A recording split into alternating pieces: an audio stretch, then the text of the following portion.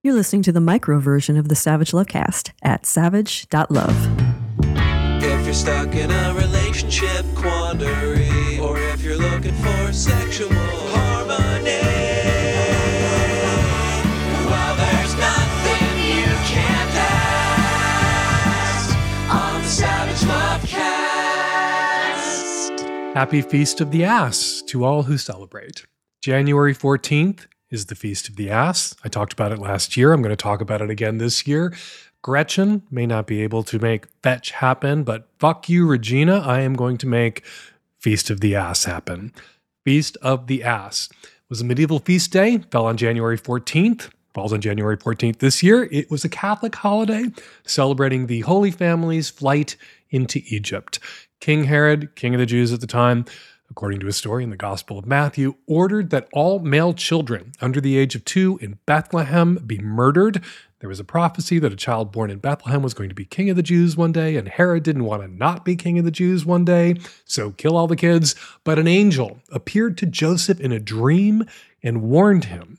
So the Holy Family, Jesus, Mary, and Joseph, got the hell out of Bethlehem on a donkey. And no, to answer the obvious next question, Mary and Joseph did not warn any of the other new parents in Bethlehem about what Herod was planning to do, and all their babies were murdered. Because God works in mysterious ways, and God won't be taking any more questions at this time. Moving on, Catholics celebrated the Feast of the Ass for centuries, for hundreds of years. And like a lot of Catholic holidays, it was a repurposed pagan holiday, an appropriated pagan holiday, a Roman feast day originally called Servelus, during which people dressed up like deer, paraded through the streets, and exchanged gifts to mark the new year. Servelus hasn't been celebrated by Roman pagans for thousands of years because there haven't been any Roman pagans for thousands of years. And Feast of the Ass actually hasn't been celebrated by Roman Catholics for more than 4 centuries, which means the Feast of the Ass, Festum Asinorum, is free for the taking. And even if it wasn't, if the Catholics could steal Servelus from the pagans, we can steal Feast of the Ass, January 14th again, from the Catholics who aren't using it anymore, and we can make it about eating ass, actual ass, your lover's ass, not donkey meat, which is, I just Googled it, low in fat, low in cholesterol, lots of iron, tastes like beef.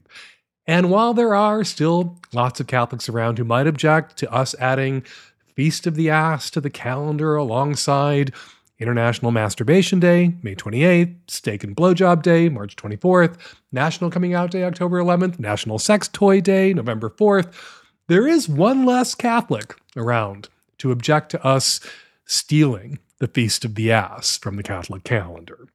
Joseph Ratzinger, Pope Benedict XVI, the first Catholic pope to step down since 1415, so long ago that Catholics were still celebrating the Feast of the Ass the last time a pope did that. Pope Benedict XVI died on New Year's Eve. You may have heard. It made the news. We had 2 popes for a while there. Now we're going to have to scrape by with just one. You're not supposed to speak ill of the dead.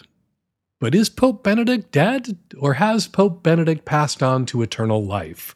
He would prefer us to think the latter. So I'm going to give Pope Benedict the benefit of the doubt, grave doubts, and assume he's passed on to eternal life, which means he's not dead, which means I can speak ill of him. Fuck that guy.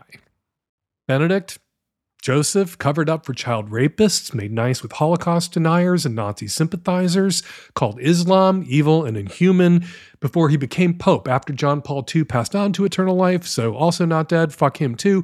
Benedict, before he became Pope, was a German archbishop, a prince of the church, who lied to authorities investigating how the church had handled cases of child rape by priests.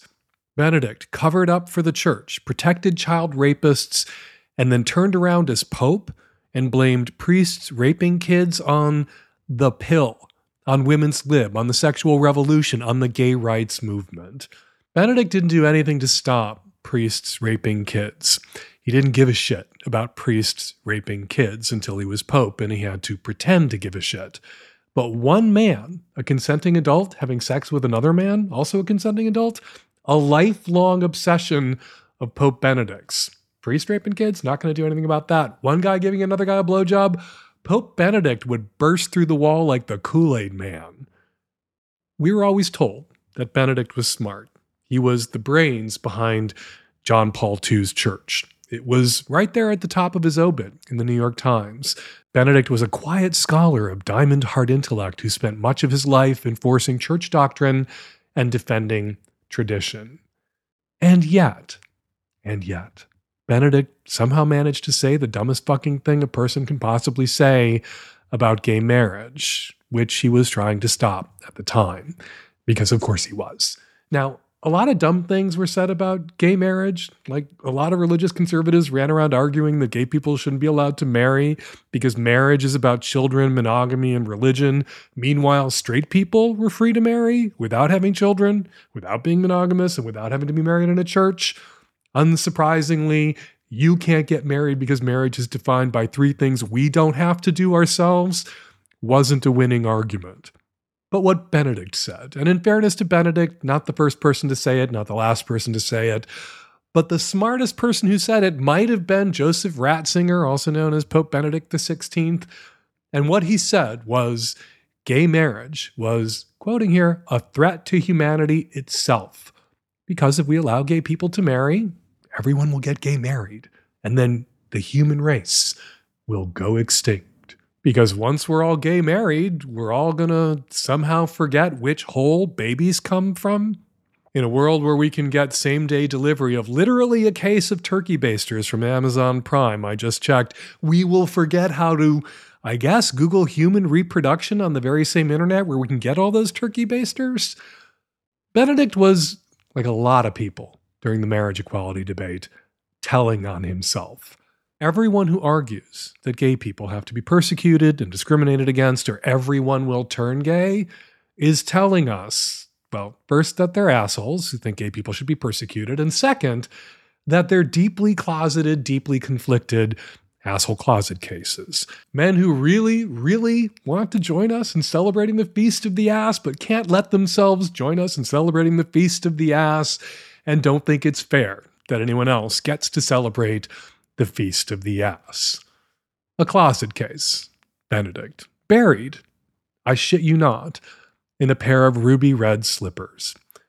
Speaking of the New York Times, props to the photo editor who selected the picture of Benedict at the top of his obit. His hands are outstretched, his palms are facing down, the photo was taken from just below him, and light is coming down from above, which passes through his thin and bony hands, which look red. Makes him look like he had blood on his hands, which he did, and still does, if indeed he passed on to eternal life. All right, coming right up on today's show on the Micro Savage Lovecast, tons of your Qs, lots of my As, and on the Magnum Lovecast, Dr. Barack returns. We talk about IUDs, whether athletes' foot can be passed from foot to vagina and back again, and why doctors going through their medical residencies are too tired to fuck. And in this week's Savage Love, who gives better sex advice, me or an artificial intelligence chatbot? You'll want to go read this week's Savage Love to find out. This episode of the Savage Lovecast is brought to you by Foria. Foria crafts 100% all-natural sexual wellness products so you can experience deeper intimacy and transcendent moments of sexual pleasure solo or with your partner or partners. Get 20% off your first order by visiting foriawellness.com/savage. That's FORIA wellness.com/savage. This episode is brought to you by Helix Sleep, the best mattress for your individualized comfort. Right now, my listeners get up to $200 off all mattress orders at helixsleep.com/savage. Hi, Dan and crew. 30-year-old cis woman with a crisis of sexual orientation. Really hoping someone can shed some light on this for me because I feel like I don't know myself. I had always thought of myself as bi, possibly hetero-romantic, recently proven wrong about that.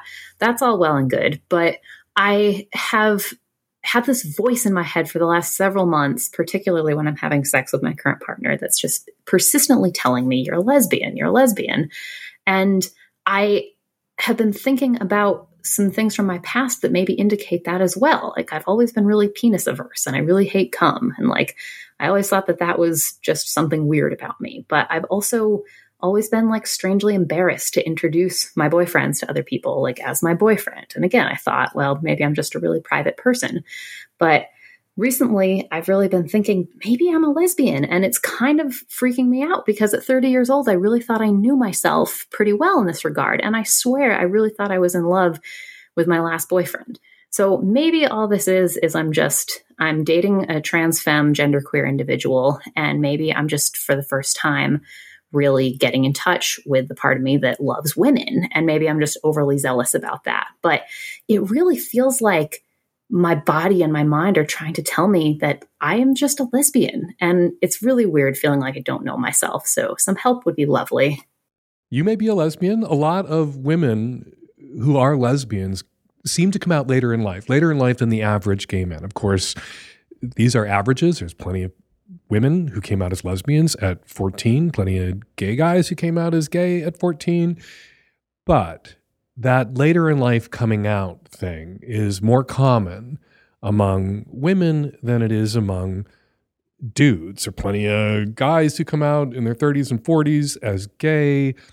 They usually knew themselves to be gay most of their lives and just figured they couldn't come out. And so they wound up in heterosexual relationships, or they were alone and they reached a point where that was untenable and they had to begin to not tell themselves the truth, but tell others a truth that they had long known about themselves. I have known a lot of women over the course of my long life who came out as lesbians in their 40s, in their 50s, in their 60s, often after being in long-term opposite sex relationships, marriages, some having children. And what is it? What is it? Well, maybe sexuality is fluid, like some people say. Maybe that fluidity is, sexuality seems to be more of a solid for men, more of a fluid for women. Maybe that's, if you measure female sexuality against a male standard, some people find that fluidity, when you talk about it, that you're somehow finding fault. Well, I don't think male sexuality is the standard by which female sexuality should be judged. And maybe that fluidity, long observed, is a superpower and not a fault or a flaw. Whatever it is, you would not be the only woman with a long history of opposite sex relationships and a discomfort with penis and cum and other sort of things that now you look back over your life and go, that was a sign that I somehow missed. And again, maybe it's fluidity, maybe it's the way women are socialized to defer to men, to prioritize men, that sometimes it can take years and years and years for a woman to discover what her own desires are. I think it's related that women often come into their kinks later in life, whereas boys who are kinky are jacking off about their kinks at 15, women who are into S&M or into exploring some particular kink often don't even come to a realization that that particular thing turns them on until they're 30 or 40, which is why I'm rolling my eyes. You can't see that. This is not a visual medium. I am rolling my eyes right now, which is why 50 Shades of Grey was a phenomenon not among 20-year-old women, but among 50-year-old women, right? I think those things may be related, and it's about women eventually digging out from underneath everything family, church, culture, society heaped up on them about what they're allowed to desire or supposed to desire. And if you were going through the motions in relationships with men who had penises that you weren't that into, whose cum you thought was icky, who you were embarrassed to introduce with people, maybe that whole time you were a lesbian all along, and you couldn't see it because you'd been blinded to it by a society that didn't want you to see it, that didn't want you, not particularly as a lesbian, but as a woman, to feel like you had agency, to feel like not you had a choice, because I don't think sexuality is a choice, but you had a right to express your authentic sexuality. And sometimes to get to your authentic sexuality, it's easy. I say to 15-year-old boys, no, I don't talk to 15-year-old boys about when they're jacking off, but I have said to young men who have said to me, I'm not sure if I'm gay, what do you jack off about? And they always get a look on their face because they know what they jack off about and they know what it means. You can't say that same thing to young women with the same effect because so many young women don't masturbate. And so, it can take a woman longer to realize what it is that she wants and also who it is that she is. And if that's what's happening for you, you have a lot of company out there in lesbian land. And finally, you say you're dating right now a trans, femme, genderqueer individual. I'm assuming a trans femme individual is someone who's assigned male at birth, and that's what they're trans femming away from, which means you're still in penis territory, potentially. If you really want to put what you think may be true about your sexuality to the acid test, that you are a lesbian who's not into dick, who finds penis kind of gross and finds semen icky, you might want to get out there and eat a pussy and see how that goes. Hi, Savage Love Live. I have lived a life of being very sexually open, kinky, adventurous, but within the past 10 years, I met someone and fell in love, and he has a lot of anxiety and Catholic shame and guilt around sex. So for a long time, we haven't had any foreplay, no real erotic touching or connecting. I would get myself aroused for sex, but now that we're in therapy, we're both working on it, and he's ready to start giving me pleasure. The problem is that I have a block now because there's this negative feeling around how badly it made him feel when I would give him directions about how to touch me and what to do. And so I don't know what feels good anymore. So I'm wondering if you have any advice about what I can do to both figure out for myself what might feel good and how to instruct him in a way that's gentle and respects the work that he's doing on his anxiety around sex. I'm going to assume that when you say you met this guy within the last 10 years, it doesn't mean a week ago, which was within the last 10 years, that it means about 10 years ago you met this guy. And you've been putting up with his bullshit for a decade. You've been putting up with a guy who doesn't think foreplay is a part of sex, an important part of sex, doesn't think arousing his partner is his job as a partner, expected you just to let him push his dick into you without any buildup, without a chance for you to become aroused and wet. I feel for him. I was raised Catholic. I was raised in a very religious home. There was a certain amount, a lot of residual sort of pre-Vatican II-ish amount of sexual shame that sloshed around in my house. I got myself into good enough working order before I started having relationships with other people that you have spent a decade with this guy, and only now is he getting the help that he needs to be the partner that you deserved all along. I don't know whether to show up at your front door and pin a medal to you or show up at your front door and grab you by the shoulders and try to shake some sense into you. You spent too long with this guy, putting up with this guy. And now you've carved this deep groove into yourself where you don't feel safe telling him what it is that works for you. You say that when you guys are going to have sex, when he wants to have the PIV, I guess, you go off and prepare yourself. You go off and masturbate. You go off and arouse yourself on your own. You know what arouses you.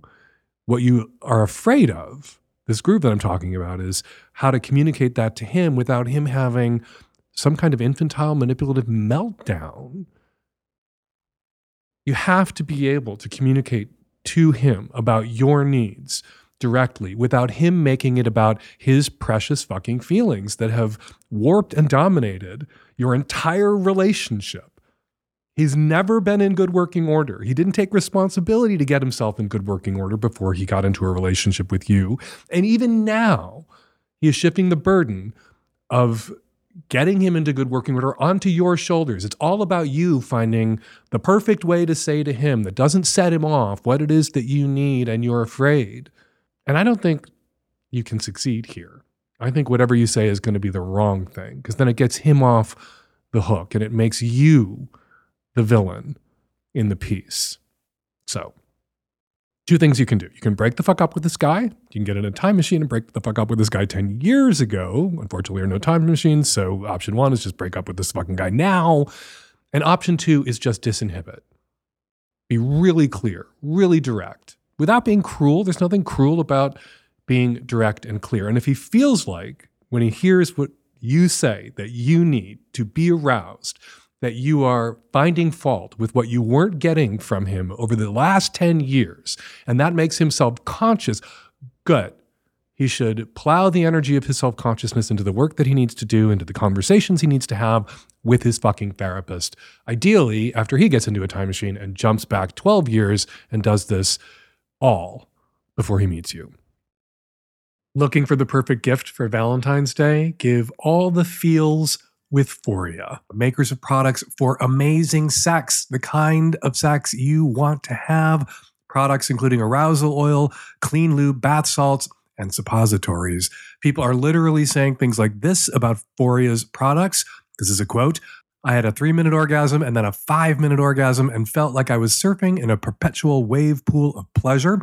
And another quote, we use Awaken, and when she gets on top, we both come so hard that we see sounds and hear colors. And it doesn't hurt when GQ calls you the best sex product of the year, and Shape says you are the best invention since the vibrator.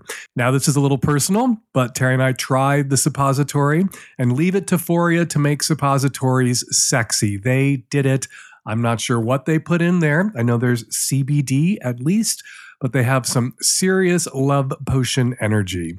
So yeah, you have my permission to try this. I fully endorse you to go ahead and treat yourself to more, deeper, fuller pleasure wherever you can find it as often as possible. And you can start with a bottle of Foria. Foria is offering a special deal for our listeners. Get 20% off your first order by visiting www.foriawellness.com/savage or use the code SAVAGE at checkout. That's FORIA wellness.com/savage for 20% off your first order. I recommend trying their Awaken Arousal Oil and Sex Oil. You'll thank me later. Hi, Dan. I'm a 55-year-old cisgender woman living in the Northeast, and my boyfriend of 6 months is a 52-year-old cross-dressing man. This is the first time I've dated a cross-dresser and the first time he's dated a woman who's known he has a cross-dressing habit. We met on a fetish website. We initially were going to just be friends, we thought, until we met and we liked each other and we started dating. I've now fallen in love with him. I think he's in love with me too. Things have progressed. I've even met his family. We dress up together. I have a key to his closet. We have great fun. We even wear the same size. We're compatible in so many ways. And I'm just crazy about him. It all sounds great, doesn't it? We have a problem though, and the problem is, 1, I honestly don't know that he's attracted to me sexually. 2, he has erectile dysfunction. Now that wouldn't be a problem, except that he hasn't done anything about it, and I'm wondering why not. I'm willing to go to the doctor with him, and he hasn't made that a priority, and he hasn't made an appointment. 2, we've only had sex about 6 times in 6 months, and by sex I mean pleasuring. And when we've had sex, it just seems to be perfunctory and very service-oriented. It's been manual. I don't feel that he desires me much. He doesn't initiate with me. I have to initiate. I'm wondering if I'm supposed to be more dominating with him, but he denies that. He denies being a sissy, so I don't really know what role I'm supposed to play here. It's very confusing for me. He says he only dates women. He says he's straight. The other thing is, when we're in bed together, he doesn't really touch me at all. I mean, when we're sleeping together. He'll hug and kiss me and hold my hand, and that's about it. I recently discovered that he is on a webcam site performing, so I am assuming he is an exhibitionist, and he's been doing this for years. I don't know if he's making money off this. Again, we're fetish friendly, so I guess it's okay, but I don't know how to bring this up, and I don't know that I should because I'd be invading his privacy.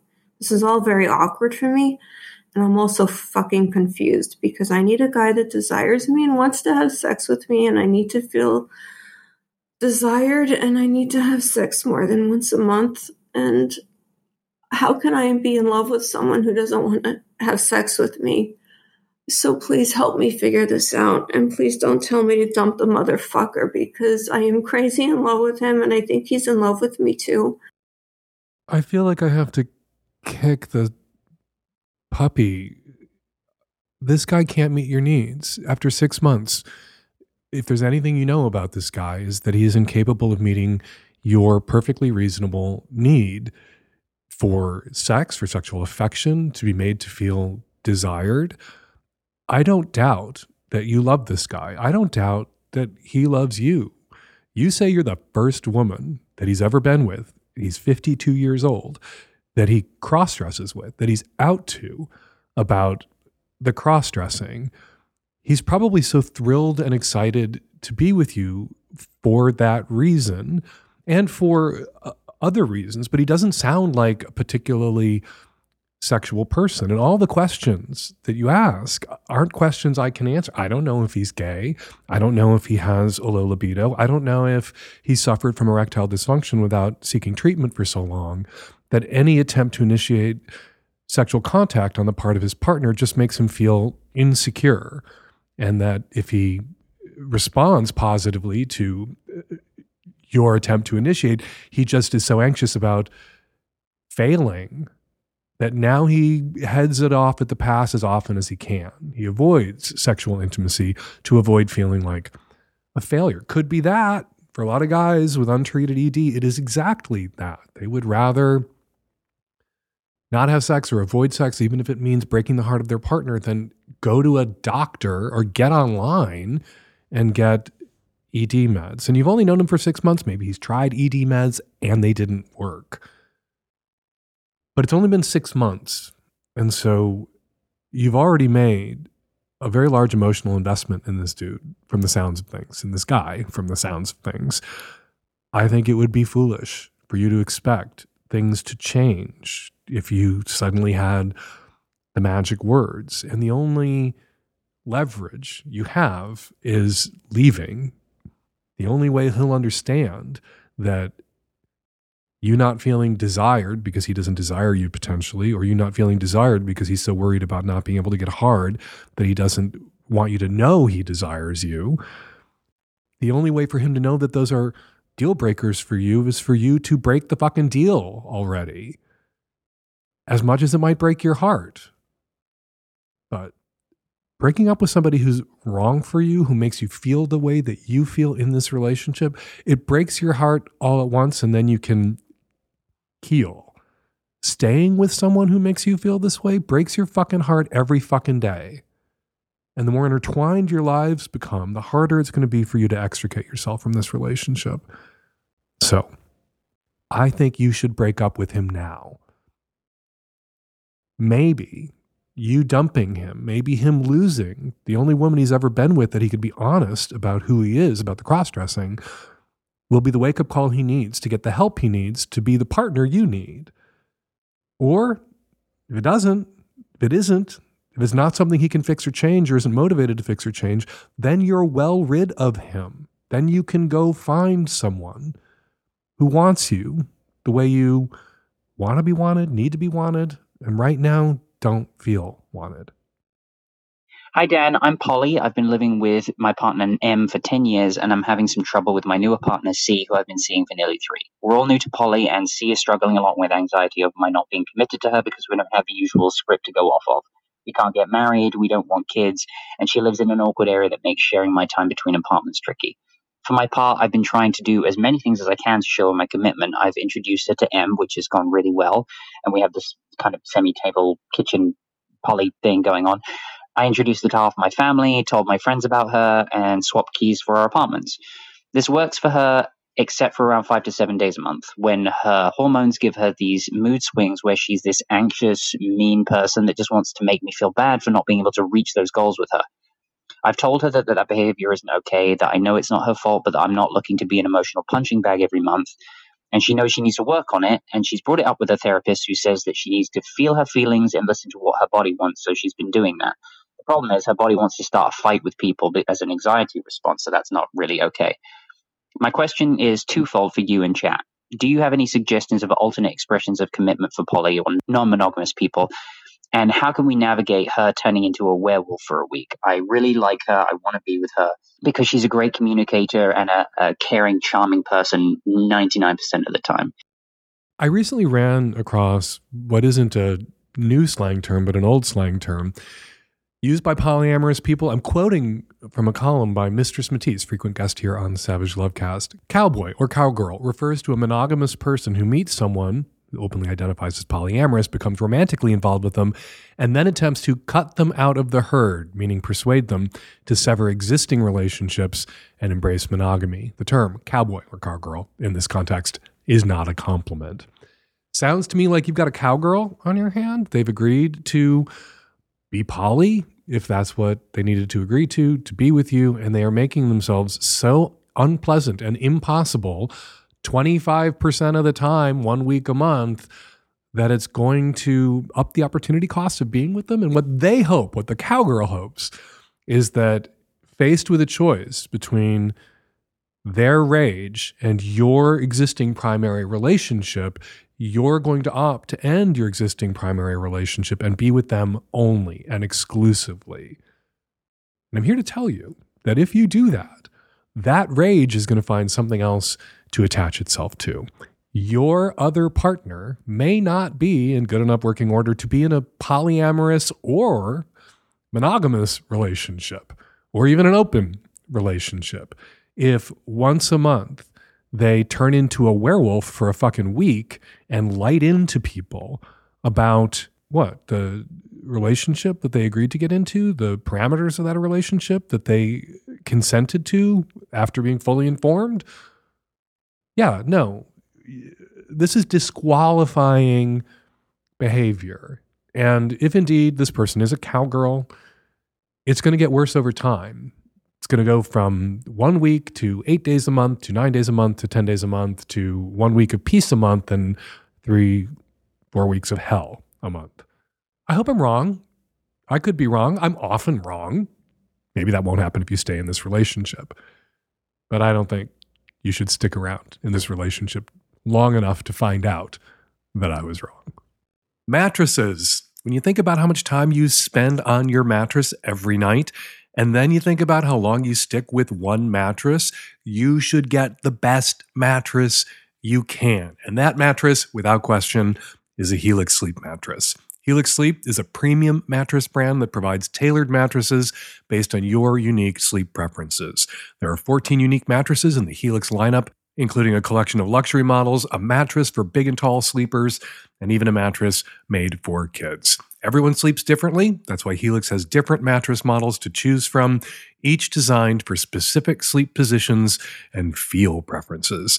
They have models with memory foam layers to provide optimal pressure relief if you sleep on your side, like I do. Models with a more responsive foam to cradle your body for essential support for you stomach and back sleepers out there. Plus, they have enhanced cooling features to keep you from overheating at night, which is really important for sleepers like me who are married to sleepers who heat up like furnaces at night, like Terry does. And if your spine needs some extra TLC, they got you. Every Helix mattress has a hybrid design combining individually wrapped steel coils in the base with premium foam layers on top, the perfect combo of comfort and support. I took the Helix Sleep Quiz and was matched with a Midnight Luxe mattress because I wanted something that had medium firmness, and Terry and I, we both tend to move around a lot at night, and we don't want to wake each other up each time one of us starts moving around. The medium firmness mattress ensured that we can move around at night individually without waking everybody up. I don't even want to remember our old mattress. Good riddance to that thing. Not only is our Helix mattress the best I've ever slept on, and not just slept on, but the setup was fast and easy. Helix mattresses are delivered in a box straight to your door for free. Plus, Helix mattresses are American-made and come with a 10 or 15-year warranty, depending on the model. And you get to try it out for 100 nights risk-free. If you don't love it, I know you're going to love it, but if you don't love it, they will pick it up for you and give you a full refund. Helix is offering up to $200 off all mattress orders and 2 free pillows for our listeners. Go to helixsleep.com/savage. Let them know the Lovecast sent you. helixsleep.com/savage. With Helix, better sleep starts now. Hey, Dan and everyone at the team. I am a bisexual 34-year-old woman who just moved from the East Coast to the Pacific Northwest. I've been abstinent for quite a while, and I actually have not been active in the PNW area. And people seem very different out here, and everyone is, quote unquote, ethically non-monogamous. I have a very good center of filtering out people, but I've been struggling out here on the West Coast with that because I can't always check out their intentions. However, I have been craving a gangbang. I don't know anyone out here.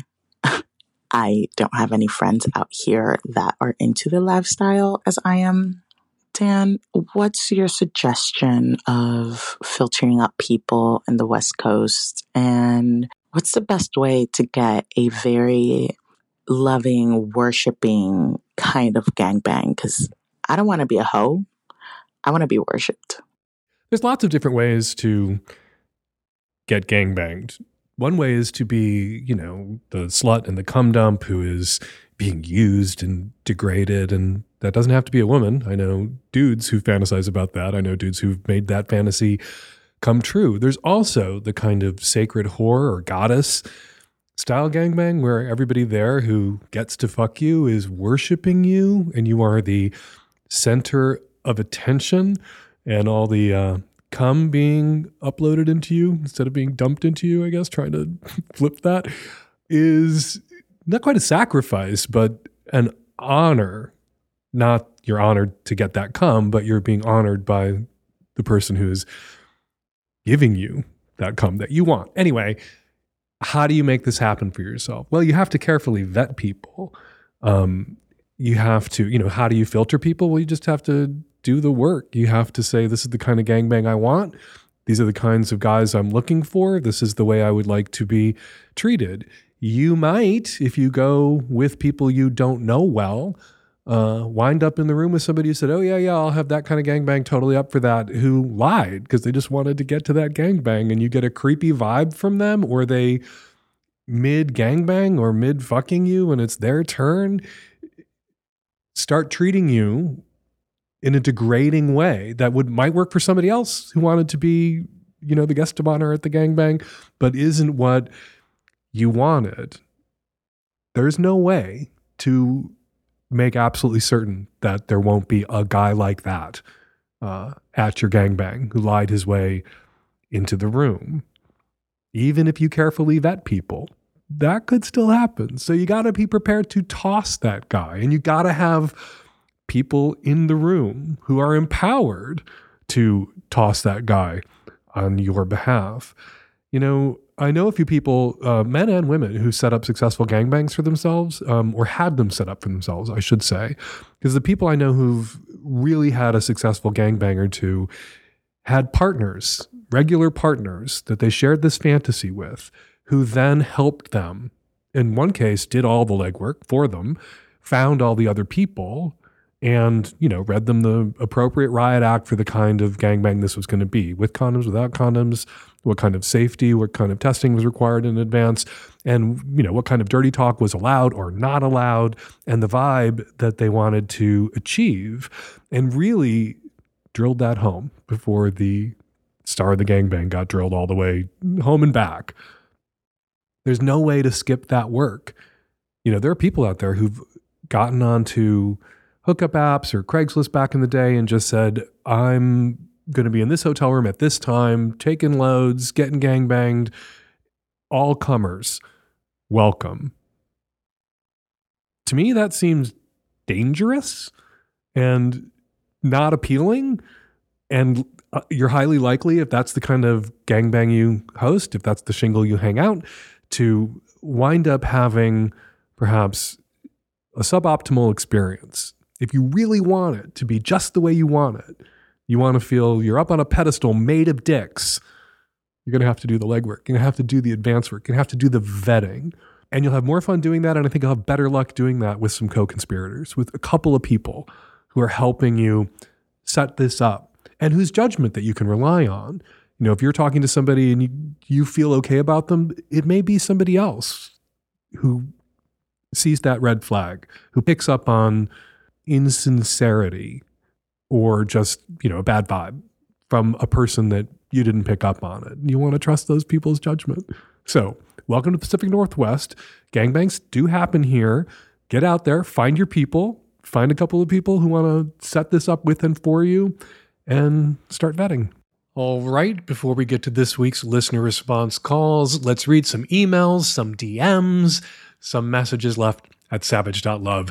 Devin emailed me directly to say, I'm a fan and think 99% of the time your advice is right on. So, Dan, I was surprised to hear how wrong you were about straight men on Grindr looking for FTMs. I'm a trans man, and I've had multiple instances where a guy came over who just kept talking about my pussy. Note, I don't have a pussy anymore after bottom surgery. My advice for your trans caller is to do what I finally did. I put this note right on my Grindr profile. If you are looking for pussy, I am not your guy. Since then, I haven't had any straight guys hit me up. Ted the Bellhop left a comment on last week's Savage Lovecast at savage.love. Dan and Jason Roeder, author of Grief Strike, did a great job this week, but I think they missed the big picture on the friend of the suicide victim. If the caller tells the persistent widow of his late friend the truth, that her late husband was at least bisexual, she will persist and demand details on how exactly the friend knows that. And finally, Shiggy had some thoughts about the caller whose boyfriend refused to use deodorant. Shiggy DM'd me directly on Instagram to say, I don't mind undeodorized pit as long as the person showers daily. Old BO is nasty. Fresh, clean BO, kinda hot. I kinda agree with Shiggy. All right, if you want me to read your thoughts on an upcoming episode of the Savage Lovecast, be sure to send me an email, leave a DM at Instagram about the show, or leave a comment on the show or on the column at savage.love. All right, now on to listener response calls. Hey, Dan. In response to the woman who found her ex-boyfriend's journal with the writings about the young girls that were his other exes, I'm going to push back on the idea that someone's transgressive fantasy life doesn't impact other people unless they tell them, because the sexual abuse I experienced as a young girl was not at all being touched, right? It was all energetic. It was felt. It was the way that my father looked at me. It was the way he talked about me and about my body and about sex in front of me. You don't have to touch a child for it to be incestuous and for it to be abuse and sexual abuse and incredibly damaging. It took me way more years than it should have to figure it out because there was no touching. I had to read that article that somebody wrote about Trump and Ivanka's relationship, and we used the word covert incest. And so just want to put that out there, that it's fine to have your transgressive fantasies, but you can't be in space with a child that you're attracted to and not impact that child, even if you don't touch them. If you're just thinking about it in their space, they will feel it and it will impact them. Here's another consideration for the dead best friend's widow. She keeps asking about this. There's some intrusive thoughts happening for her. And I would start with addressing that and asking her what's on her mind about this. Is it simply that the toxic friend's theories have infected her brain? What is she worried about? And you can address that, because what if it's simply with the red state conservatism being in the forefront, what if she's just afraid that he never really loved her? But he probably did, even if he did have complex feelings about queerness or whatever. So you can address that and simply say, yeah, he probably wasn't entirely straight, but that doesn't mean he didn't love you. I would absolutely not talk about the drunken night. And I think that there's some space to offer comfort without necessarily going to full disclosure mode. Hey, Dan. This is in response to the two women who are dating men that don't want to wear deodorant. I have also dated a man who didn't like to wear deodorant, and he was a farmer, so he was outside a lot. But he didn't stink because he regularly scrubbed his armpits with rubbing alcohol. We do know that body odor is caused by bacteria that's on the skin, and by rubbing alcohol under his pits every day, that reduced the growth of bacteria. So his smell was not a problem. And we're going to leave it there. Got a question for next week's Lovecast or something to say about something I said on this week's Lovecast? Use the voice memo app on your phone to record your question or comment and email it to us at voicemail@savagelovecast.com. You can also record and upload your question easily, simply, and directly at savage.love. And finally, old school, you can call us at 206-302-2064 and leave a message. Brandy Alexander Day coming right up January 31st. Don't be dainty about it. Drink your Brandy Alexander, cognac, creme de cacao, and cream, or better yet, ice cream out of your brand new Fuck First mug, which you can order for yourself at savage.love, where you can also become a Magnum sub. Magnum subs get the Magnum Savage Lovecast, more calls, more guests, more ads, the Maxi Savage Love column, more questions, more answers, the Sex and Politics podcast, the Reader Roundup, invites to Savage Love Live, and more. Get your mug and give in. Finally become my sub right now at savage.love. Follow me on Instagram at Dan Savage and on Post News at Fake Dan Savage. Dr. Barak, in addition to being a frequent guest here on the Savage Lovecast, is a professor of medicine at the University of Washington, where he has developed a living will for dementia, which anyone can download for free at dementia-directive.org. Savage Lovecast is produced every week by Nancy Hartunian and me and the tech-savvy at-risk youth and Nancy. I'll be back at you next week with an installment of the Savage Lovecast. Thank you for downloading.